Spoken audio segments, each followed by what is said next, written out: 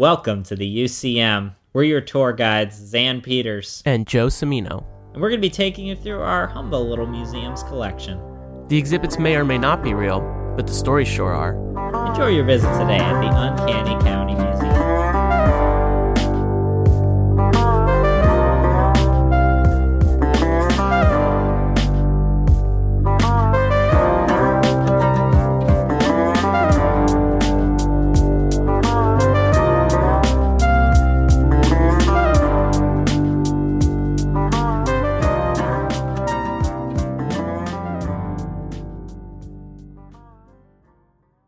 So, you know how all of my classes are, like yours, are via Zoom now? Or what are you guys using?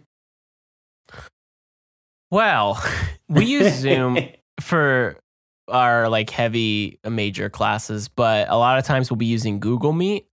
You know, I really hate Zoom. I really do.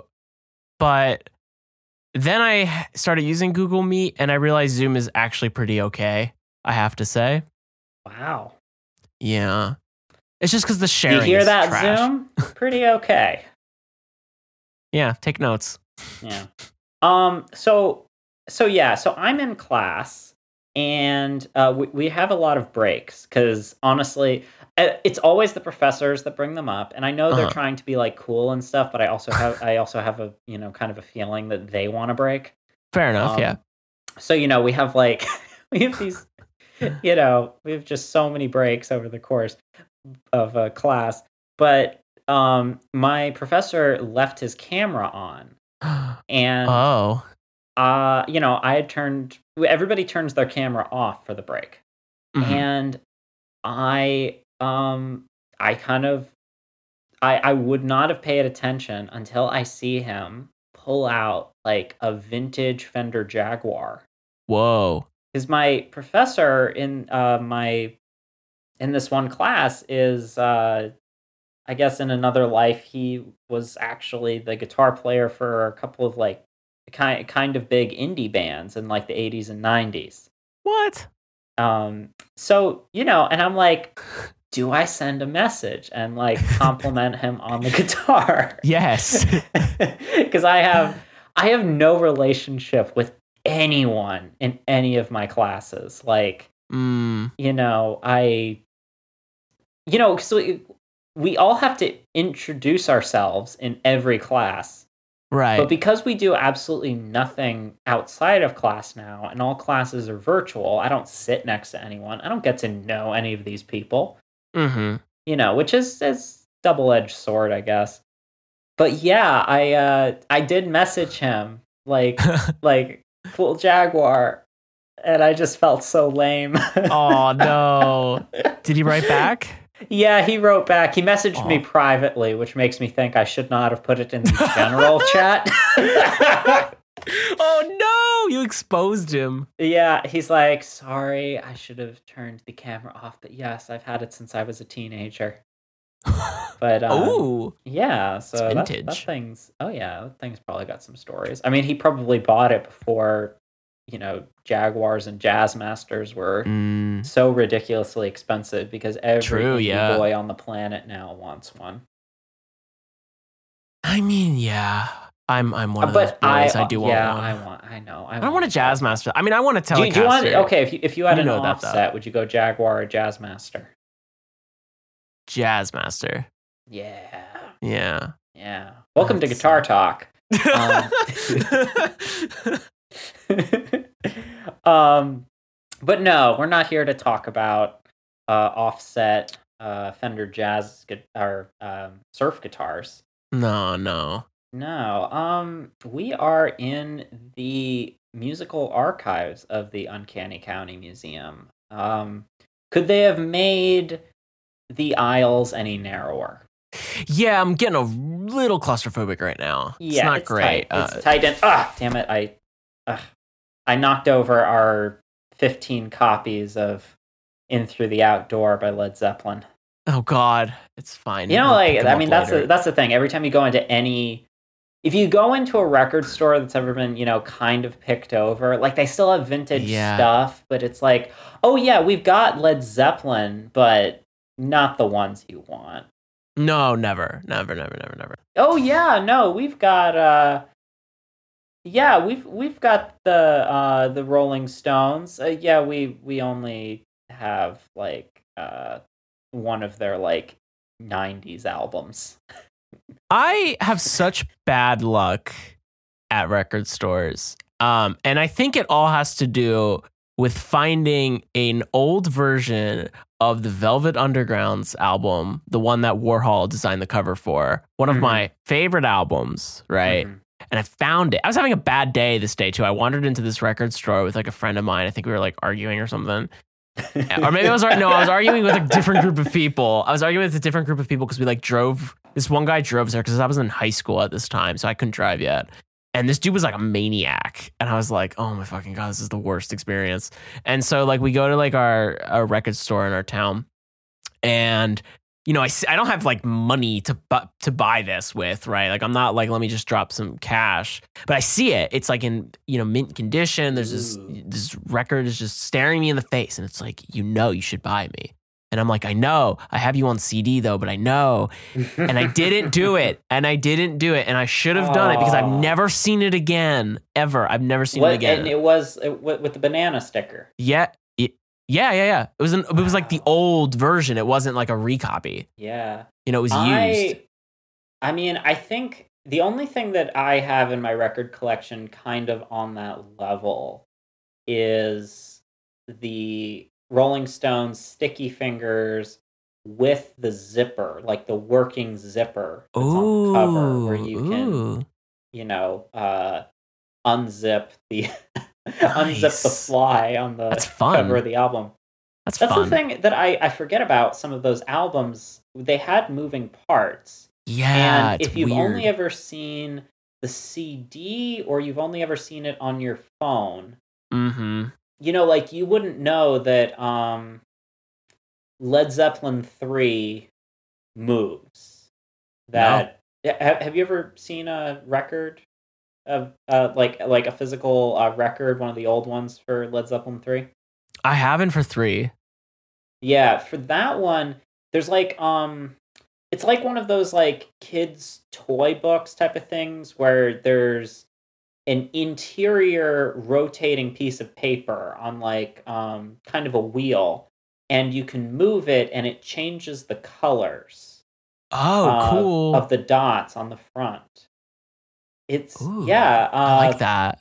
Yeah, and like you wouldn't know that was there. It's one of the things I've wondered a lot about because that aspect, is kind of lost on having all of our music on our phones for the most part, and having, because album art is still so important. Oh, absolutely. That did not go away. But since music, since it became more of it has to be a thumbnail, I'm really surprised that we have yet to see people do moving album covers on our phones. Like, basically the album cover's a GIF. Yeah, that's fair. But, I mean, sure, it's a gimmick, but, like, I'm surprised we haven't seen that. Well, like, on Spotify, you get that. With, depending if they upload, like, a video or a short clip, certain artists will have, like, if you pull up their single or something, it'll be, like, a part of a music video will play on repeat, which is pretty weird. I kind of like it, though. Well, like, they do videos now, too.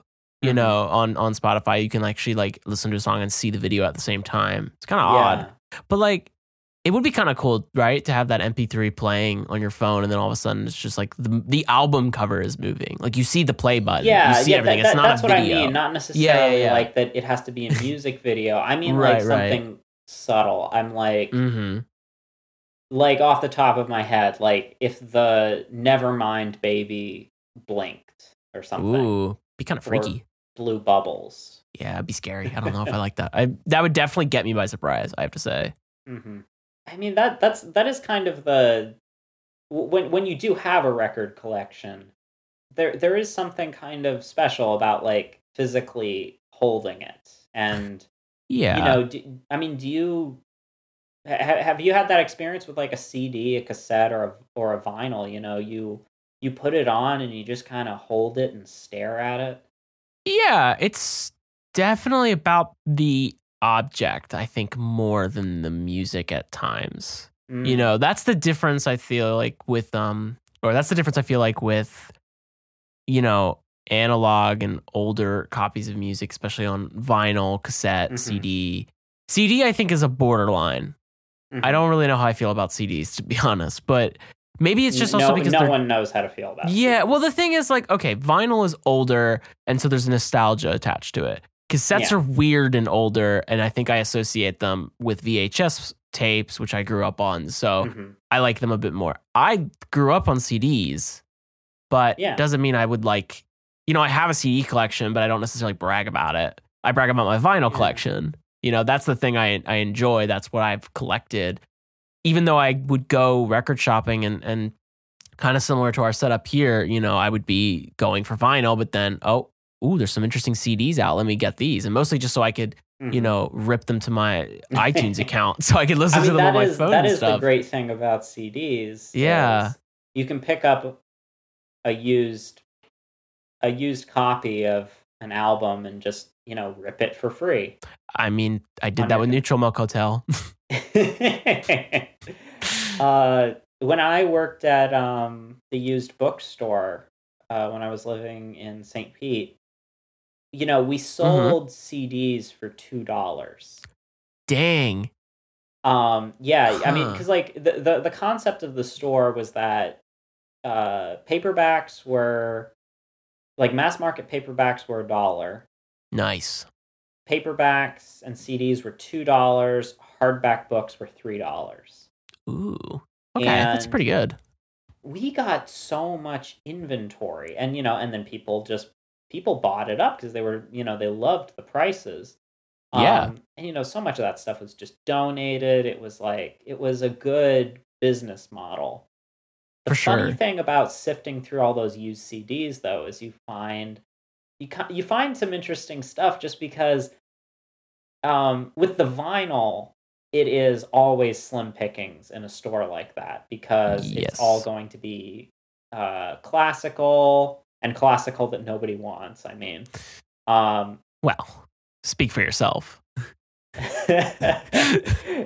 it's going to be Christmas albums. It's going to be polka music, which Okay. I'm it's into it.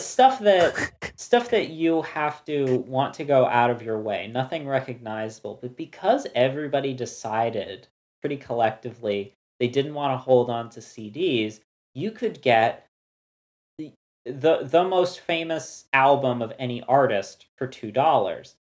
Dang. And because they, nobody really wanted to pay money for a used CD. The funny thing was, though, I would find things that just, I don't know, just really tickled me. Just really Ooh. put a picture on the time period that these things were made. Mm-hmm. Like, you know, I found this one CD case. It was still, shrink wrapped, and it was what's her name? The Titanic song. My heart will go on. Celine Dion. Celine Dion. Yeah, it was Celine Dion in a CD case, still shrink wrapped, like a Whoa. pristine artifact. And there's a big sticker on it that says "with the hit song from the Titanic," and then just like perfectly, like mwah. There's also a sticker on it that says "comes with free hours of America Online." Oh my god. Just like what a time capsule. What a Whew. the snapshot What a time to be alive. of culture Jeez. For on real this though. CD jewel case. God. I mean, even now in the world of streaming, because you don't technically need vinyl Mm-hmm. to listen to music anymore, it's an interesting progression that um, music is currently, I think, one of the one of the types of art that does not have a big that doesn't have really a barrier to entry the way a lot of other art does. It is a medium that pretty much everyone collects on some level, that everyone can talk about, everyone has access to. Yeah. And really the only thing that stops you is what you've heard of or what someone has shown you, what you've been exposed to.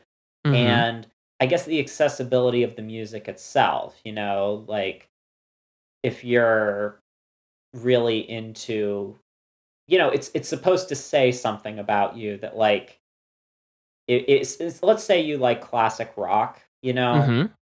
If you're really, it's supposed to say something different about you if you really like Journey versus if you like David Bowie, Yeah. Because Bowie has the hits, he has the singles, but Bowie fans that I know at least, they want to listen to the whole album. They want to, listen to all the weird noises. I mean, I guess same with like stuff with like, Talking Heads. Mm-hmm. Really calling me out right now. But yeah, you're not wrong. Yeah, but it's interesting that it is a very economically accessible form of art that it kind of is purely a taste judgment call. Yeah. And exposure. Like, it's your record collection, whether it be physical or digital, can say a lot about you, because you, especially now with streaming, you have access to the greatest music of all time and also the worst music of all time. That's so you've true. You've got to figure out what that is, because that definition is different for everyone on Earth. Well, that's the thing. Like, okay, so I feel like me and my history with music is the strangest timeline ever, right? So I grew up with a Walkman and immediately transitioned within a couple years to a CD player. And my portable CD player and my boombox and stuff. Now you're Running Man. Yes. The Running Man. I am the Running Man. But yeah, so I have my CD player, and then I get the first MP3 player, and I think it was it was like the one that used Napster.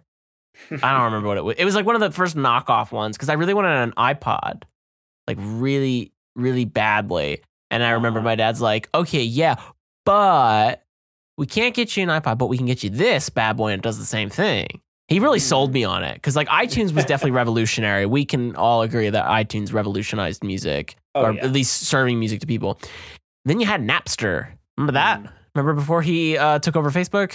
Well, I don't think he took over Facebook, but I watched The Social Network. Anyway, it's not the same. And so I remember downloading my music from there. But this is also a time where I only know what my parents listen to or what's on the radio. And like, I always forget about that, because I feel like there was... Oh, I don't even feel like I know it, that there was a time in my life where in order to find out the songs that I liked on the radio, I had to type in the lyrics. Yeah. So I could get the titles, because they don't tell you the titles. And I remember asking my cousins, like, how are you guys finding all this good music?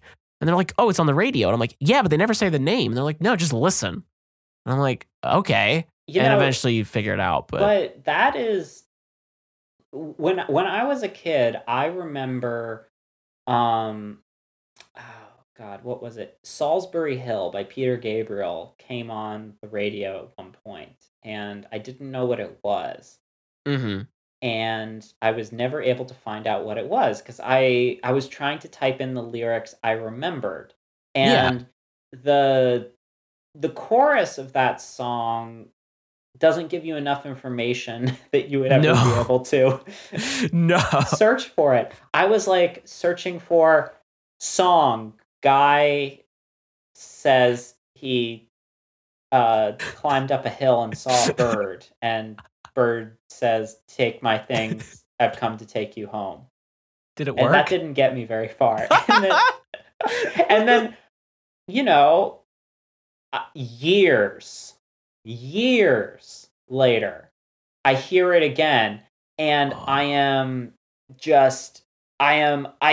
run over. I'm like, what is this song? Because it's something that has literally been bothering me for my entire life. Oh my God. That's kind of great. And then I find out, it's Salisbury Hill by Peter Gabriel. Oh God, well, that's kind of fantastic though. What a nice reunion. Yeah, and I mean, to this day, it's one of my favorite songs, and I have it on vinyl. Oh, it's that special. Yeah. No, I mean, like, it's just kind of weird to me because I tend to forget that, or I'll take it for granted, and like I go back through the stages of getting to where I'm at with music. I mean, I am like to consider myself somebody who listens to a wide variety of genres and pretty strange music. But like not Matchbox 20 though. We've had this argument, unfortunately. I'm sorry, Zan, but Joe, you're talking about like taking stuff for granted, but are you taking Rob Thomas for granted? Because you know what he says. I wanna take you for granted.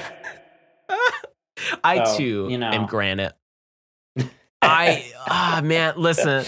You're gonna really embarrass me in front of our tour here. Secretly a geologist this whole time. I wanna take you for granted. Oh my God! What he was trying to tell us the whole time. Maybe that's why I didn't like him, because I'm not into science. No.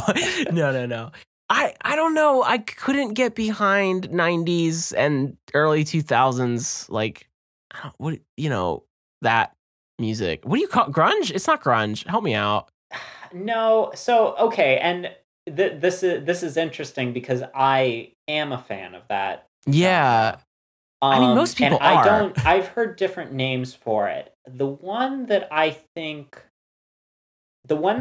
makes a lot of sense is I've heard it referred to as college rock. Okay, that's a good way to put it. I like that. And because I think when it came out, it was labeled alternative. Yeah, but I don't know if it's like. But it's not up to our now standards, you know. Yeah, but alternative is such a weird genre in general because. Oh yeah. It's like rock and roll is such a broad genre. It's like, if you're going to say Simon and Garfunkel and Metallica are in the same genre just by virtue of them both being technically rock and roll, right? Yeah. But then alternative could mean grunge. Mm-hmm. Alternative could mean the Goo Goo Dolls.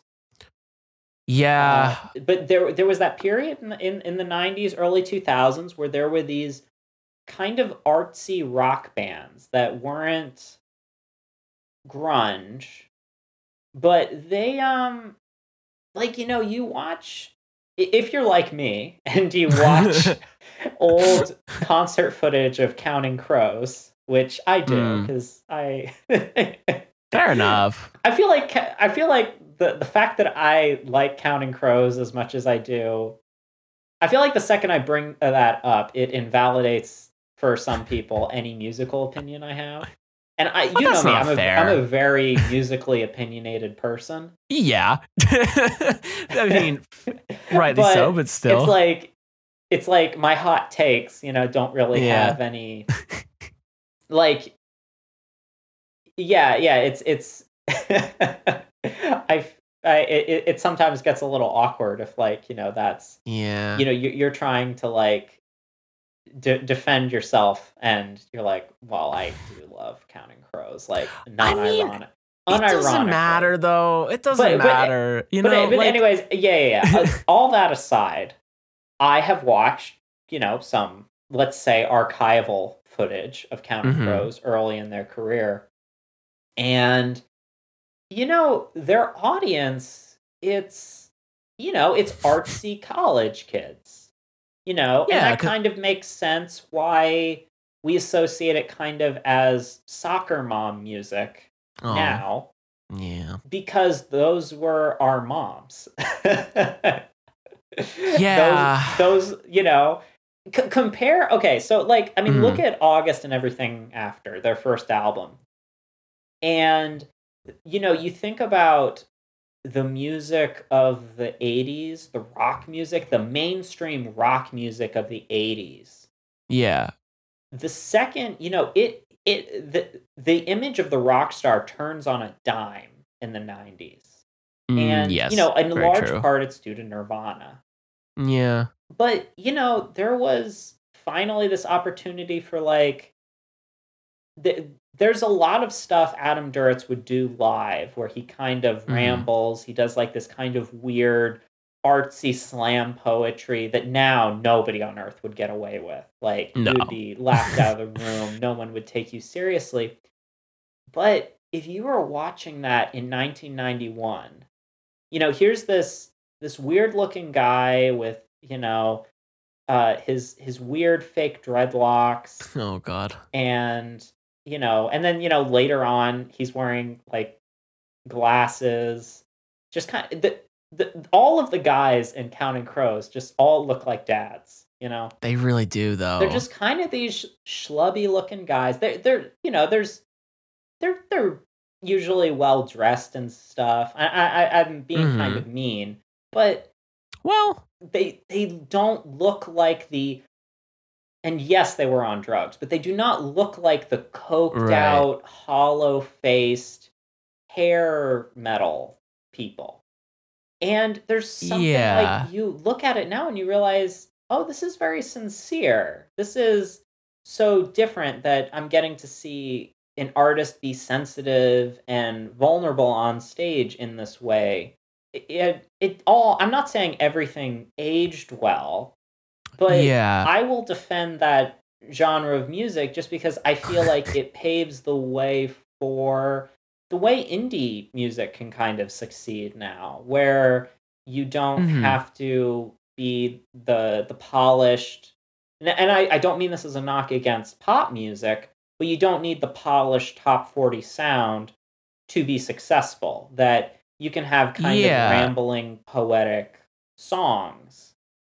And, I think in some ways, we owe it to that kind of pushback against 80s rock, because in the 80s you really as far as like more sensitive artists in rock, it was like you had REM,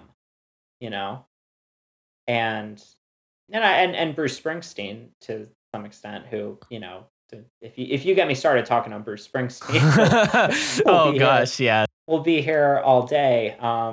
But I think it also depends on like what aspect of music you're looking at in the 80s, because in the 80s you're also getting the birth of hip hop, which is coming out of it, and underground hip hop specifically. You're getting electronic music, post punk, but all kinds. Okay, all of those underground versions of music that would become mainstream in the 90s. In the 80s, it's still underground. It's not blurred. It's not blurred the way it is in the 90s, where in the 90s, I feel like there was a real identity crisis telling what was cool, because things were on their way to being more accessible, and you were having the beginnings of the problems that we have now, which is we want to judge people for their music taste, and you can't pretend like that people don't have access to everything in the world at all times in their pocket, Yeah, true.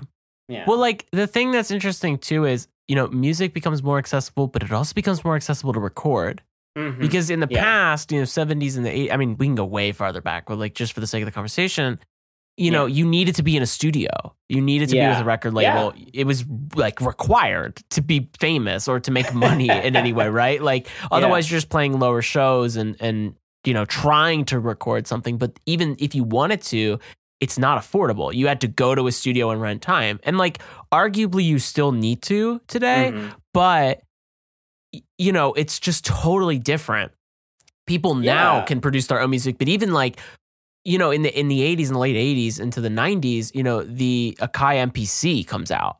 Yeah. And that changes everything, because now it's a music production center in a box. Remember, I mean, going through the archives here, I can pull out right here. Do you remember what a big deal it was that Soulja Boy was, made on GarageBand? Like, yeah. I remember that during middle school dances, there was always someone that brought that up. Like, really? This is weirdly specific. But yeah, no, people would always mention it's like, this was recorded on GarageBand.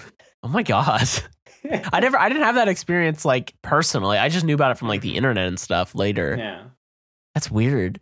Well, like there's a lot of stuff like that was just made on, the basic programs of the day, and it's good. Think about all the music that you never heard because it wasn't famous for one reason or another at a certain time. I mean, okay, so like going back to like when I worked at the bookstore and I would, if I was bored and it was quiet, I would go through those records. Yeah. And I would see like the greatest hits of so and so. Yeah. And I'm just thinking, this person had an entire career, had multiple albums. I will never listen to their music, and I have no idea who they are. I mean, occasionally there has been, an album like that just pulls me in, and I'm like, okay, I want to hear what this person sounds like, and I'll take that record home, and I want to know about it.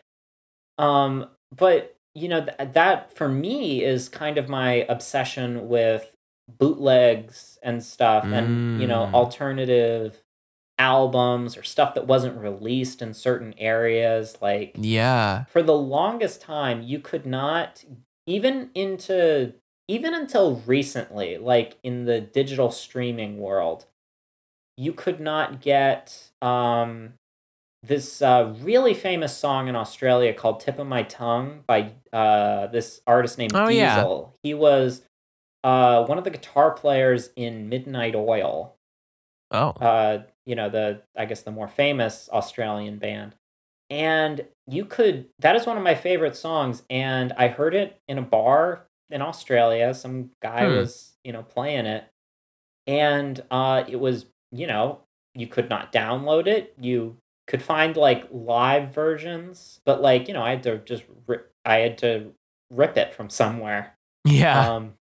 And, I now I can have it and, have it on my streaming stuff. But there were like a lot of bands when I was living in Australia that I heard of that really only kind of existed on vinyl because they weren't really popular enough in the larger music market to get their stuff digital. And interesting. I'm kind of fascinated by it now because it seems to be the last bit of like, the forbidden music. Like these CDs sell for like, even used, sell for like $100 because there's nowhere else to get them.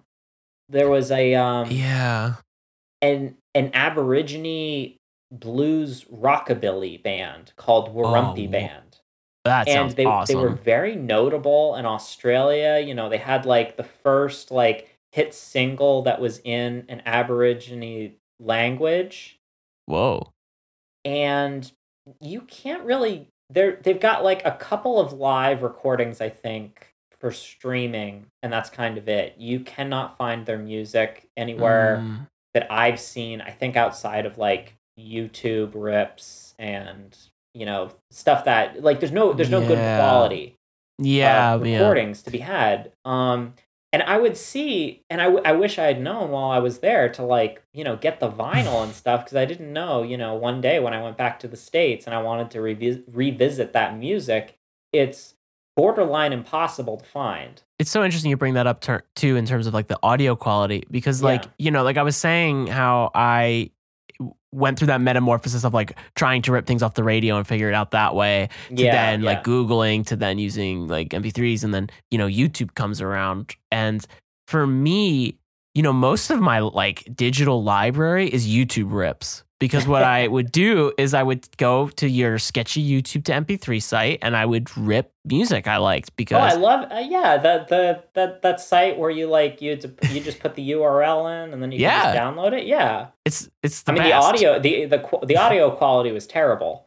I remember I downloaded an hour's worth of I was probably like, oh my God, 15? I want to go with 15. And like I downloaded like an hour rip of like epic music, like epic cinematic music to play games to or something like super specific. And it was like Two Steps from Hell or whatever. That was the band that does that.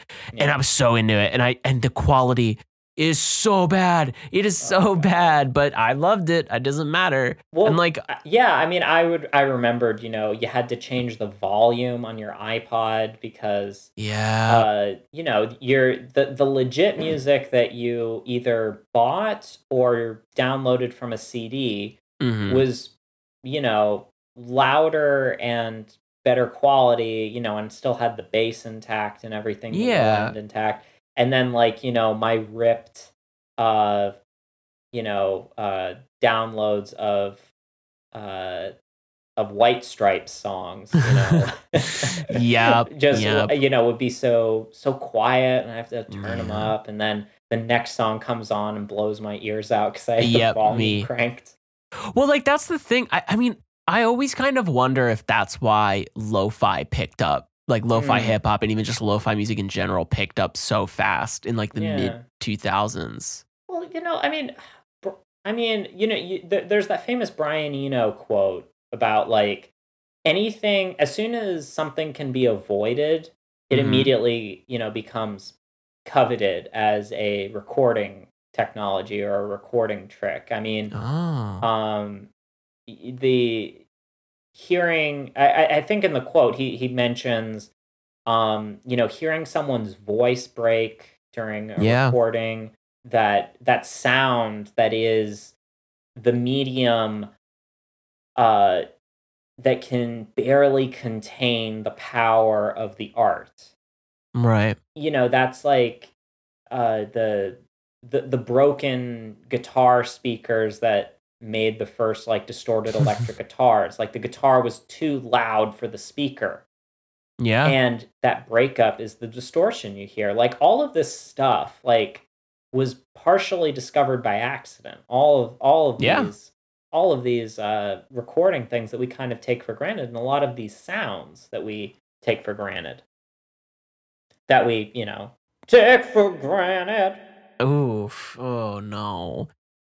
I just, you know, listen, I try to be open-minded with music. I try not to be that person who is just gatekeeping what they think is good and what not.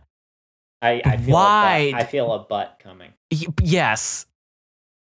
But why was that a thing? Why was the like, and I'll take you there to the center place? Like, why? I don't get it. I don't understand. No hate, but I don't get it. Okay. I mean, Joe, you remember what happened in, you know, the early 2010s when Imagine Dragons came out? I do. I was one of those people. Yeah. I mean, you know, I was there. I think Night Visions, I think solid album. Okay, and then remember immediately after Imagine Dragons came out, like, there were all of these other bands that also sounded like Imagine Dragons. I feel like it's that. I feel like it's, you have someone that's a hit, and then you can picture it's the copy. The record producer being like, get me an Imagine Dragons. I want Imagine Dragons on my desk by tomorrow morning. And then someone's like, here's Bastille. Oh no, that's too that's so real.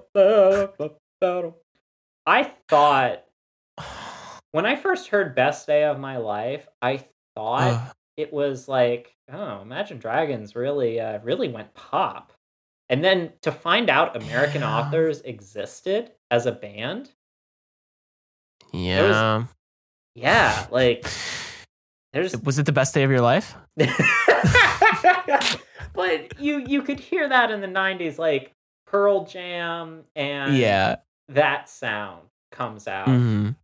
And someone's like, I want our recording artists to have like you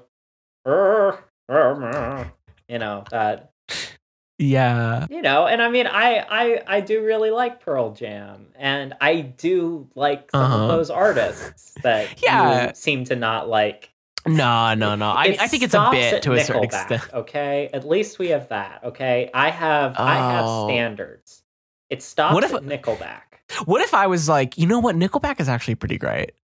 Look, here's what I'm going to tell you. I'm going to tell you right now, Joe. Okay, like, I'm drawing a fucking line in the sand. Yeah.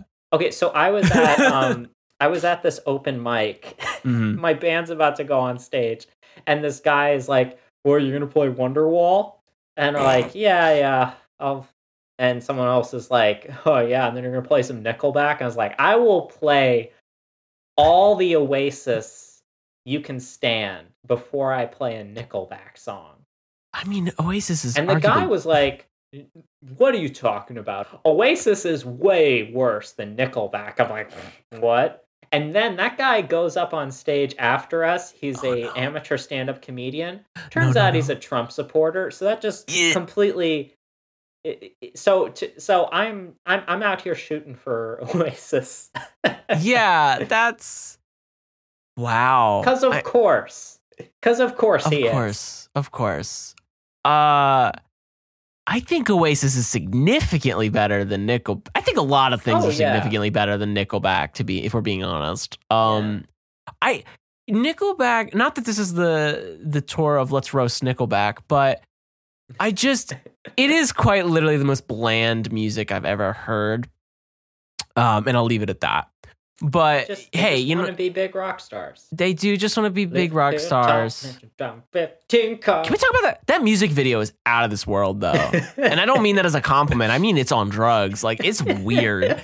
But, like, I will, you know what? It's part of the brand, and I'll give it to them. Like, I don't know. I feel like it's, like, that happened to me once where I was trashing on Nickelback with my friends, and I was dating this girl at the time. And this is when I was all it takes is every now and then it happens. The universe is such that you are ripping on Nickelback, and then it turns out that you are in the presence of a Nickelback fan. Well, you see, I was ripping on Nickelback about something because that's what you do when you're into like alt new music and dig through Bandcamp. And so the girl I'm dating at the time like kind of turns to me and is like, "Oh, I like Nickelback." Now, needless to say, that didn't, end very well, but yeah. Cut to you guys breaking up, and you're just looking at that photograph of her. Yeah. Look at this photograph. I can't say it was related, but it was related. This is where I grew up. Yeah, oh God. Look, okay, people shit on Wonderwall, but it's arguably a good song. I'll fight for it. Because maybe it's just because it's the first song I learned on guitar. Because I was watching Lost, and Charlie plays it on guitar. I think it's one of those things that's why people don't like Wonderwall. Yeah. Just because I think just by virtue of it getting overplayed, and that it was an easy song to learn, and it was a song that, I think the stereotype, I don't know how true this was, because I was not someone that got invited to house parties, but the implication I always got was, you would be at a party, there would be some guy with an acoustic guitar that was like trying to be really artsy and would play Wonderwall. Okay. That's, I think, as far as I know, that is my impression of where that comes from, where that hate comes from. I guess I'll see myself out. No. Bold of you to assume I went to parties in high school, but no. That stereotype exists, and it is very real. I find it more when that was happening, it was more with like pop songs. Yeah. Like, but I could easily see how people would use it with Oasis. I played Oasis, and I was doing that a lot because I enjoyed the song. But you know what? Mm-hmm. Guess what makes you money when you're busking? Playing Wonderwall in front of couples, because they will pay you. Like, I had this friend in Australia that, went to the casino one weekend and blew all of his money. Oh, no. And all of his money for the trip, for the semester. Oh, my God. And So he got himself a harmonica somehow. He was a Okay. drummer, and he was like, studying, I think, music production. So he knew some stuff about music. Teaches himself harmonica overnight, and becomes really good at harmonica overnight. What? And I would go busking with him. And you know what pays is you're playing Red Hot Chili Pepper songs, That's so true, though. and you know, just people are throwing their money in your little container. Yeah, I mean, I literally bought a full pizza doing that one time with my friend because we went to this like outdoor mall place, and that's what you do when you're young and just learned how to play guitar. You play it for people. Yeah. And I mean, for me, it was also just so I can get over being kind of more shy and about my music and such. So when I play guitar, I express myself and I enjoy it. But I remember just like we were just chilling. We weren't even there like busking necessarily. And this couple came over and I was playing like Wonderwall. We're like jamming, having a good time. It's so much fun. And I guess maybe either they were really nice or he wanted to impress his date and just like gave me $10. And then other people came and gave money. And so I went out to go get a big old pizza. And that's what you do. That made me, I think that's the most, I felt like a real musician ever in my life because I got paid to go get a pizza. There is that moment the first time you get paid for your art, get paid for music. It is, and it's always not very much money, but it is special. But yeah, I mean, okay, this does bring up the interesting point of obscurity being in a world where you can access any music really you want, and music has been pretty accessible for a few decades now. Like, but that's what makes you cool. Like that. I mean, because there's always there's been hipsters for half a century at this point. Yeah.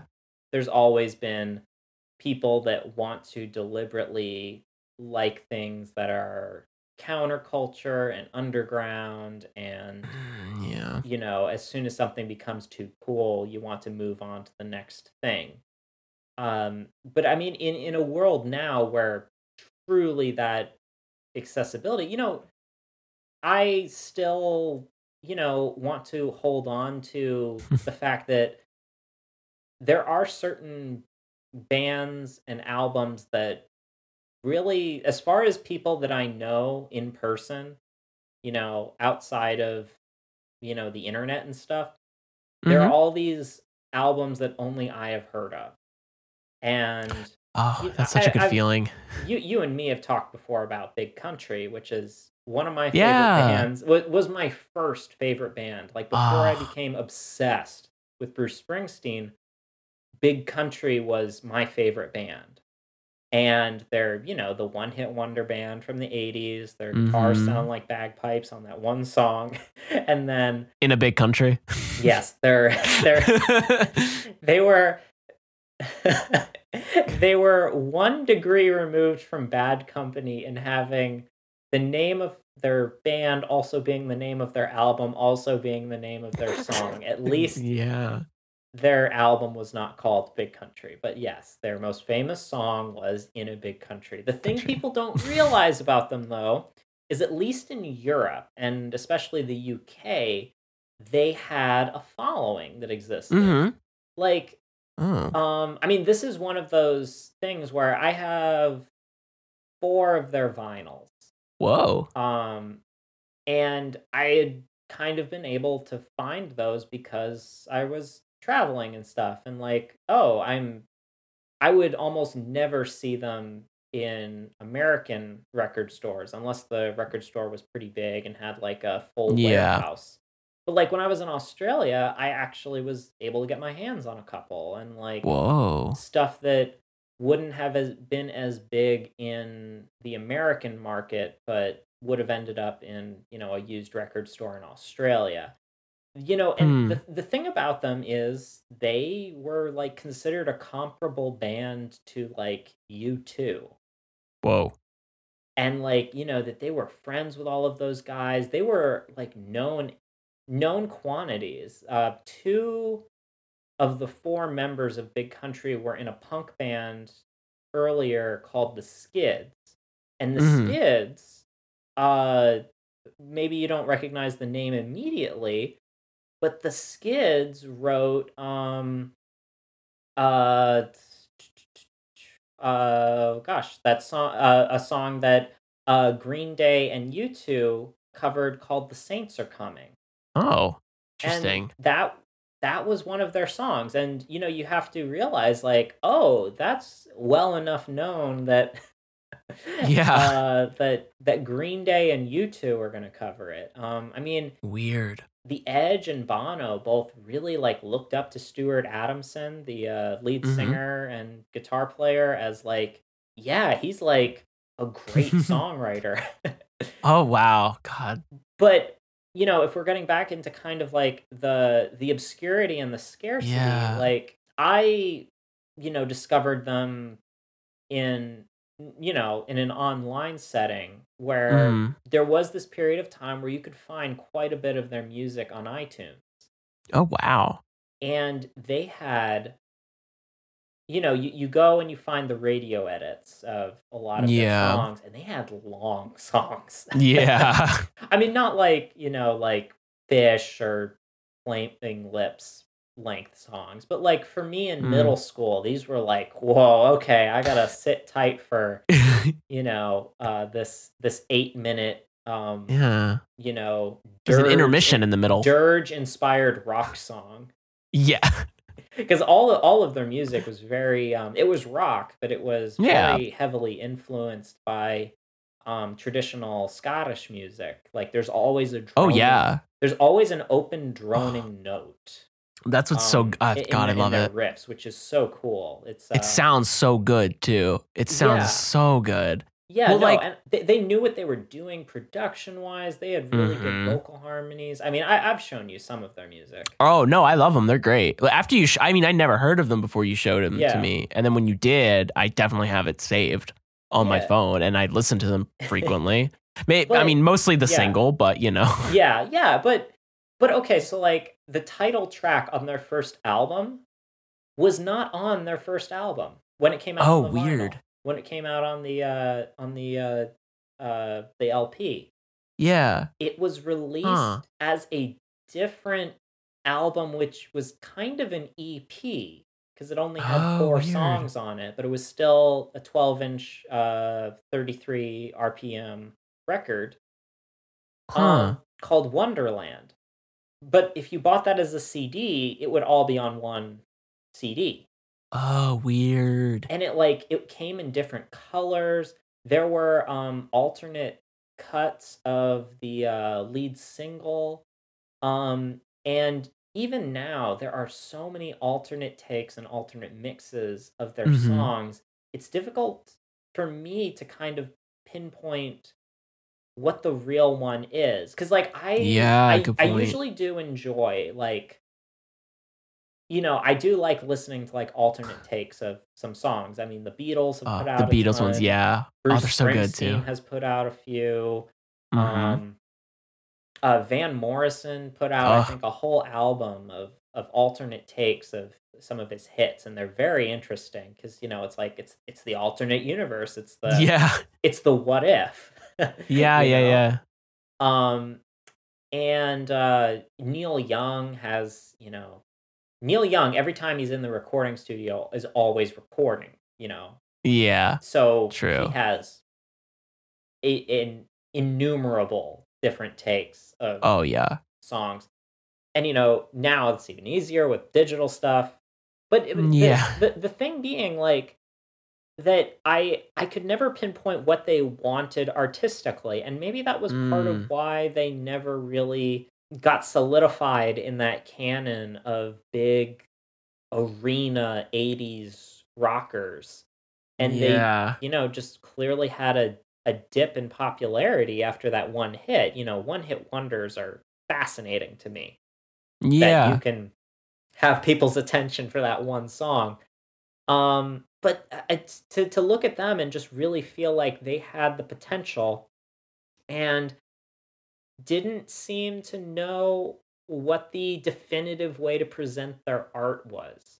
And that's the interesting thing where, Yeah. having those records and having those songs was, interesting to have and to have as part of the archive.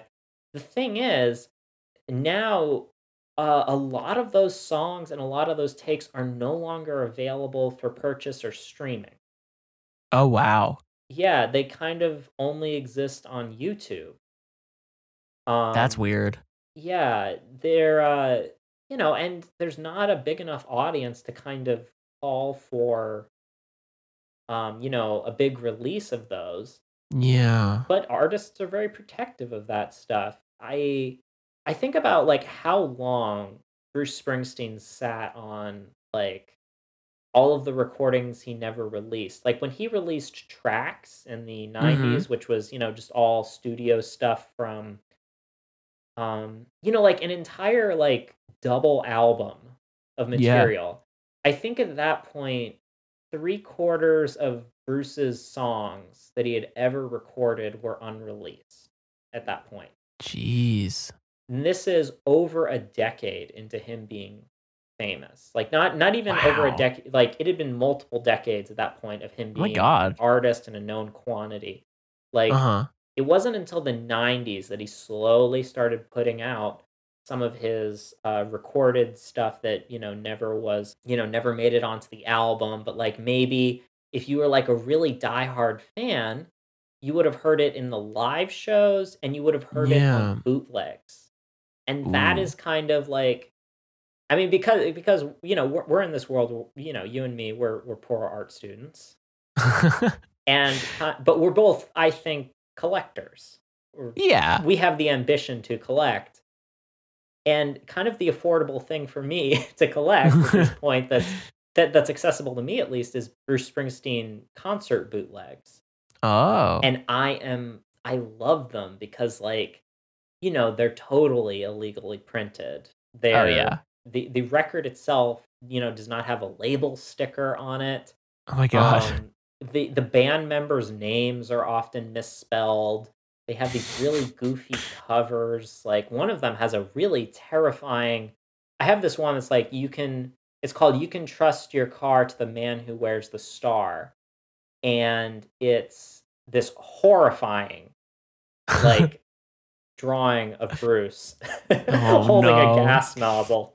Why does that sound like the physical incarnation of like a YouTube upload?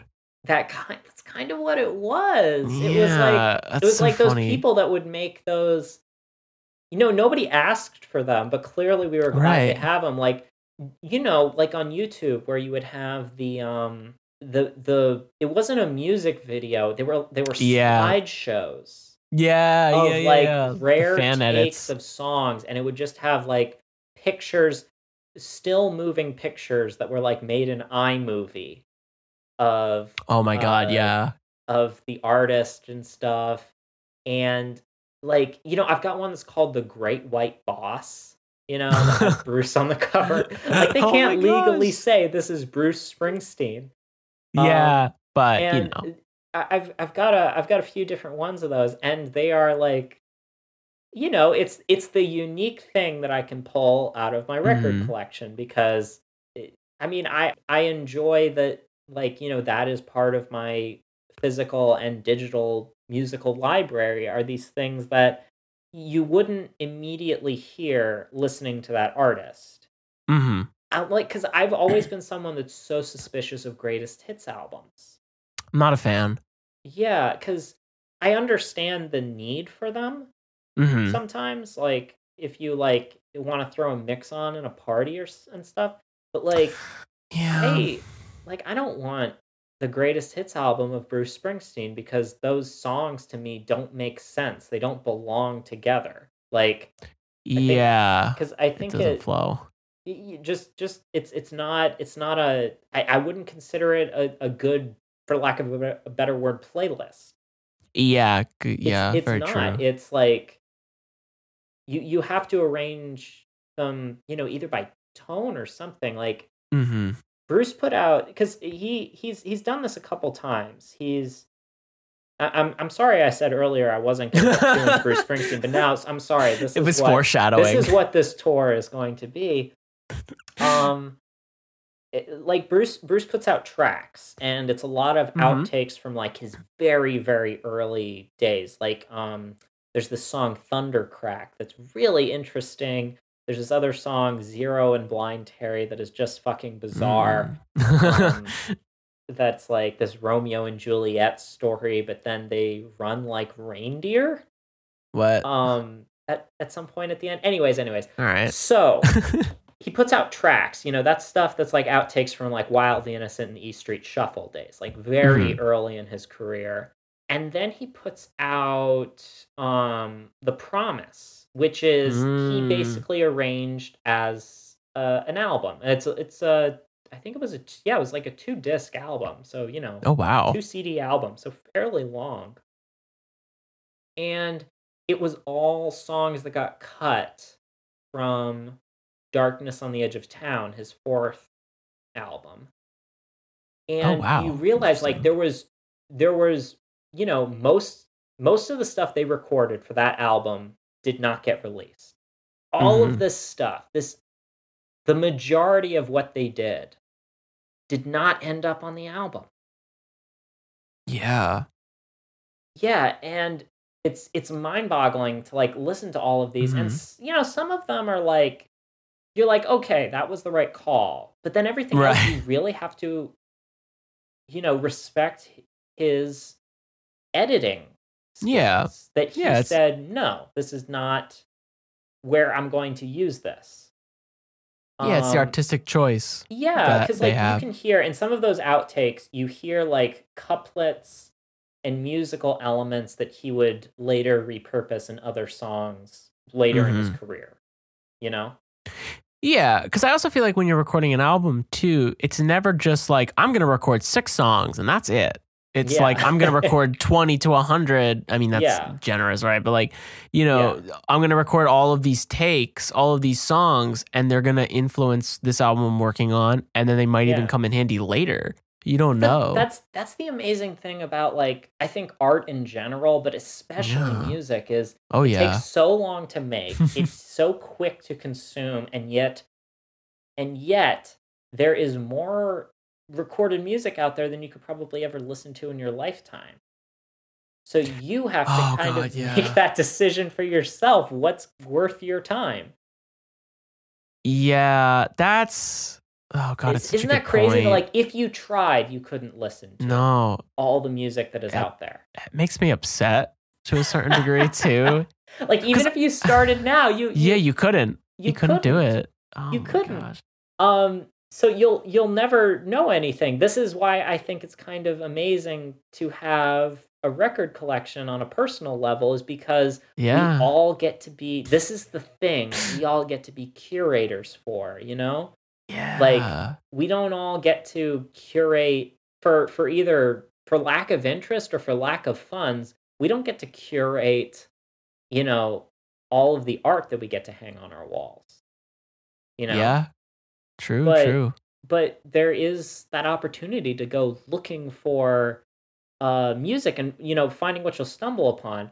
Okay, so like Bruce puts out The Promise, which is, you know, is interesting. There's a couple of songs on there where you ask, this could have maybe been on the original album. But, you know, most everything else, you realize he made the right call. Yeah. And then he does this other thing where he re-releases later out his you know, The River, his album. He releases that, but he makes it insanely long. Like, oh God, I never got it on LP, but I imagine the River itself, when he initially released it, was 2 LPs. Oh my God. It's like The Wall out here. Yeah. But then he releases like another 40 songs. 40 songs? Like, it is insanely long. It's too much. Insanely long. And like I don't know if it's 40 exactly, but like I remember looking at it and being like, you know, the problem with The River wasn't that it was too short. Yeah. as an album. And like sometimes I think artists do make this call where they're like, no, I want to put it all out there. They're gonna have to sit through all this. And there's some really good double albums out there that I love and I will listen to straight through. Like Go Farther in Lightness by Gang of Youths. Like great album. Great album, one of my favorite albums. I will put that on and I will listen to it start to finish. God, that's like the best feeling when you find that album that you just listen for the first time straight through and it just changes you. Yeah. Which sounds so poetic, but like it's the truth. It really is. It's so romantic that like of a thought that like I'm going to sit with this idea for that long and I'm going to just let it wash over me. It's incredible when an album can do that. And unfortunately, I don't think a lot of, in the way that his other, more edited studio albums work, I don't think a lot of his re-released stuff, it is kind of purely released for the archival nature that I think a lot of Springsteen fans, the way they are, Yeah.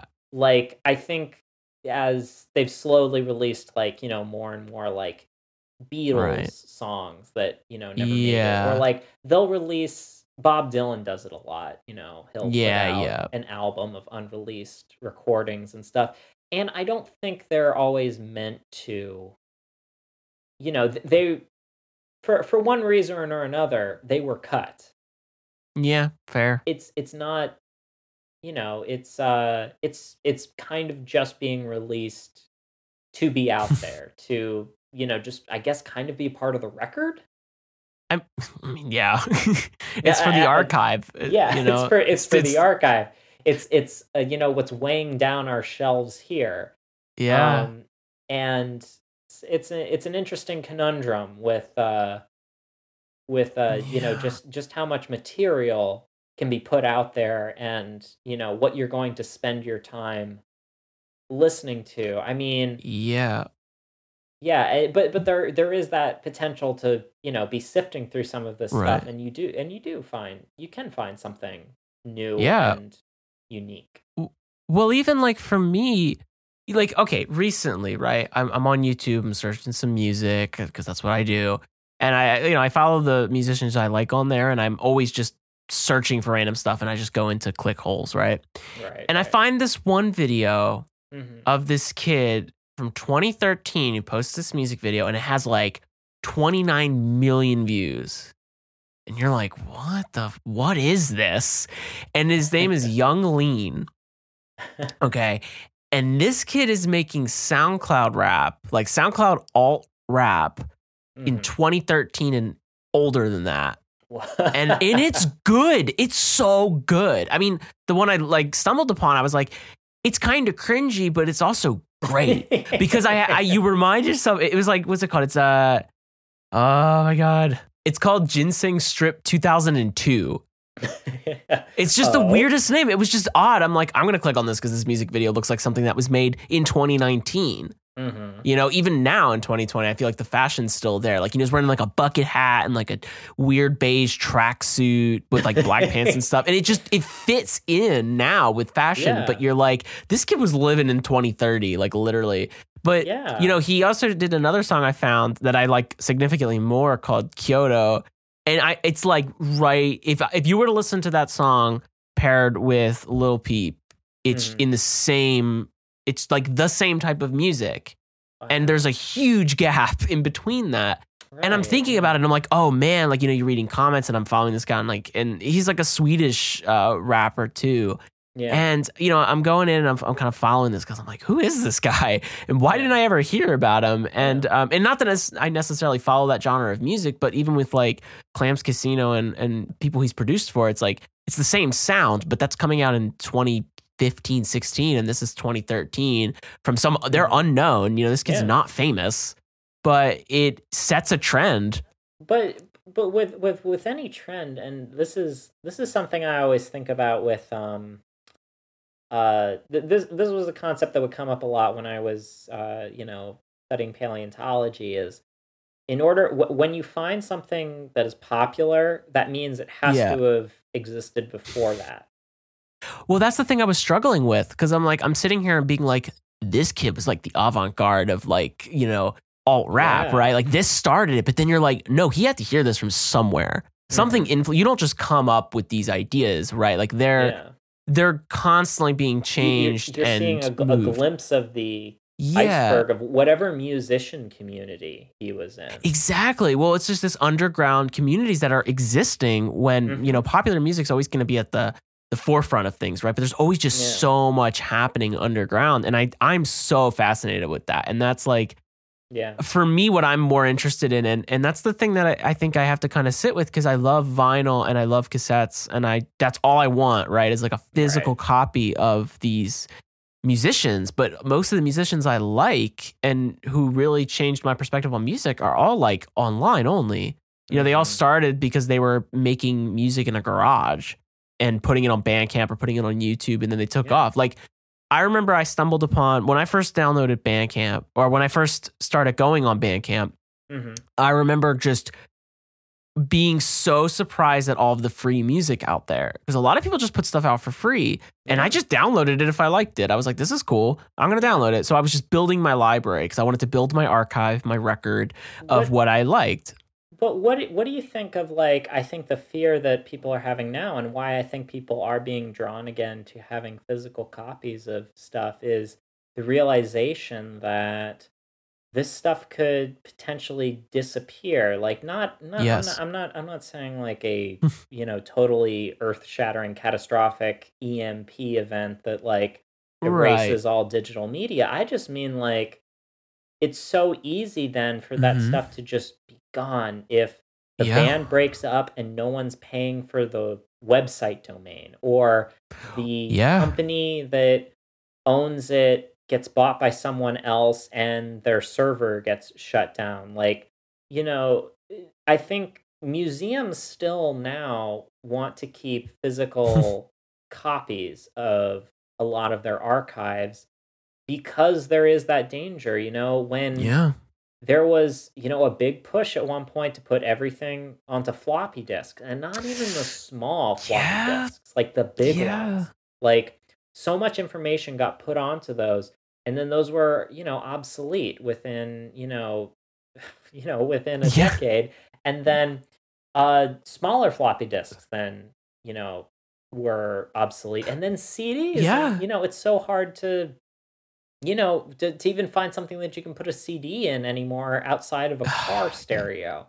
Well, that's the thing that I've seen now, is the push for having things on tape again.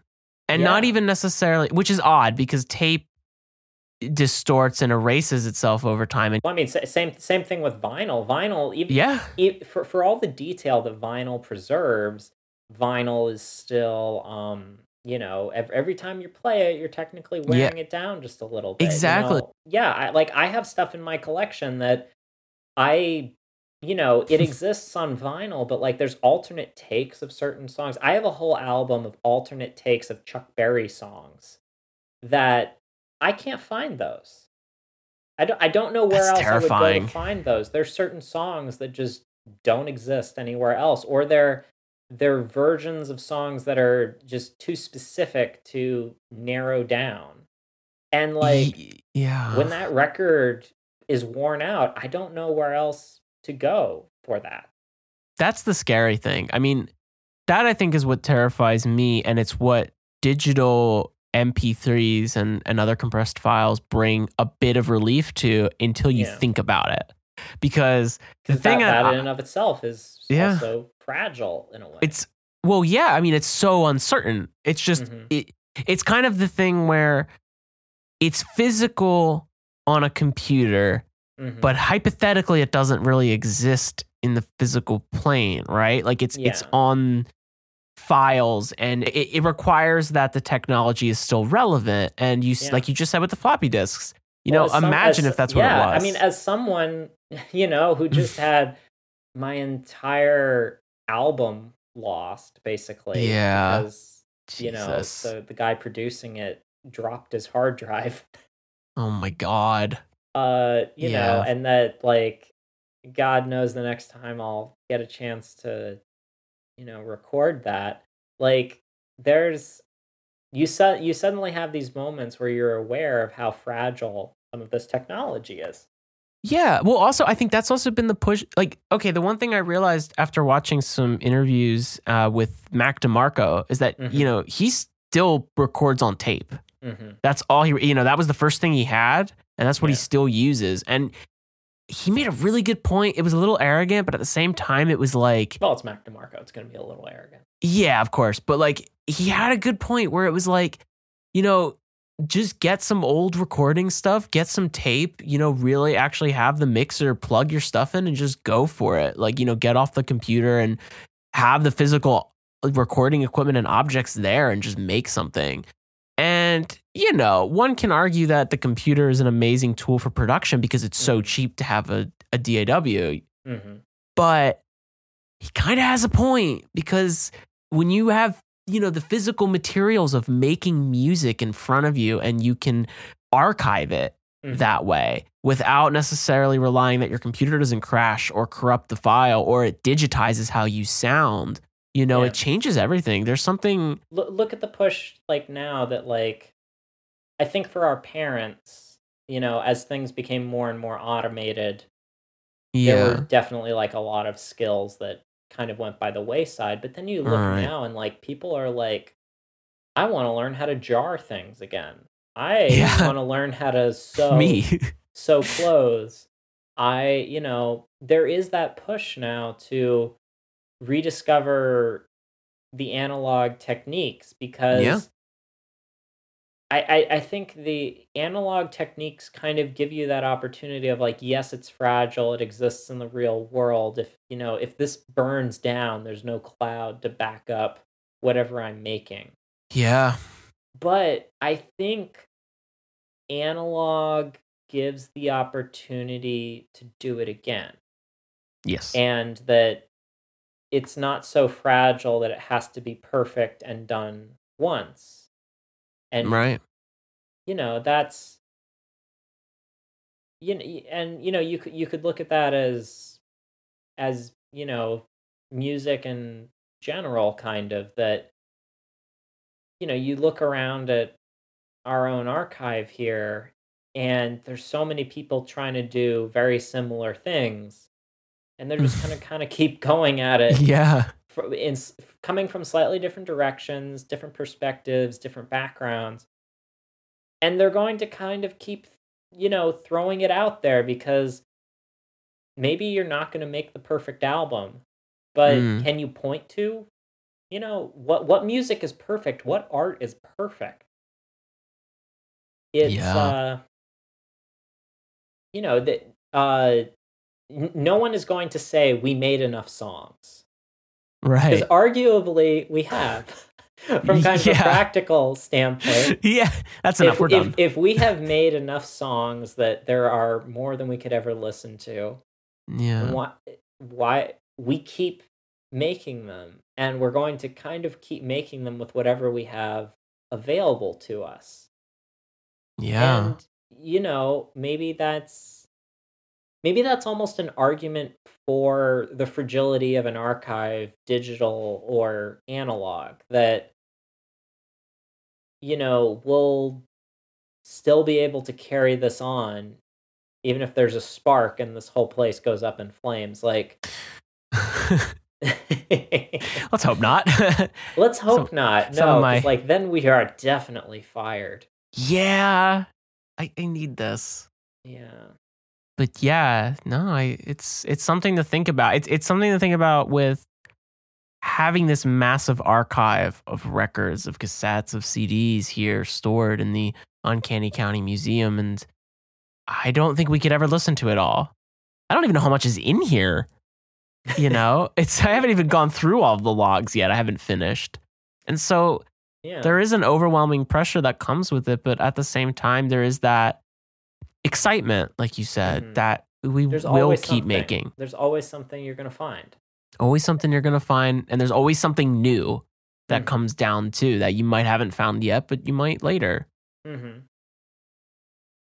Well, thank you guys for following us around our musical archive here at the Uncanny County Museum. we really do appreciate your support of our institution and our archives, and all of this hard work that we do while we're supposed to be doing other things.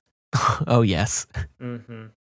Well, thanks again for stopping by the Uncanny County Museum today.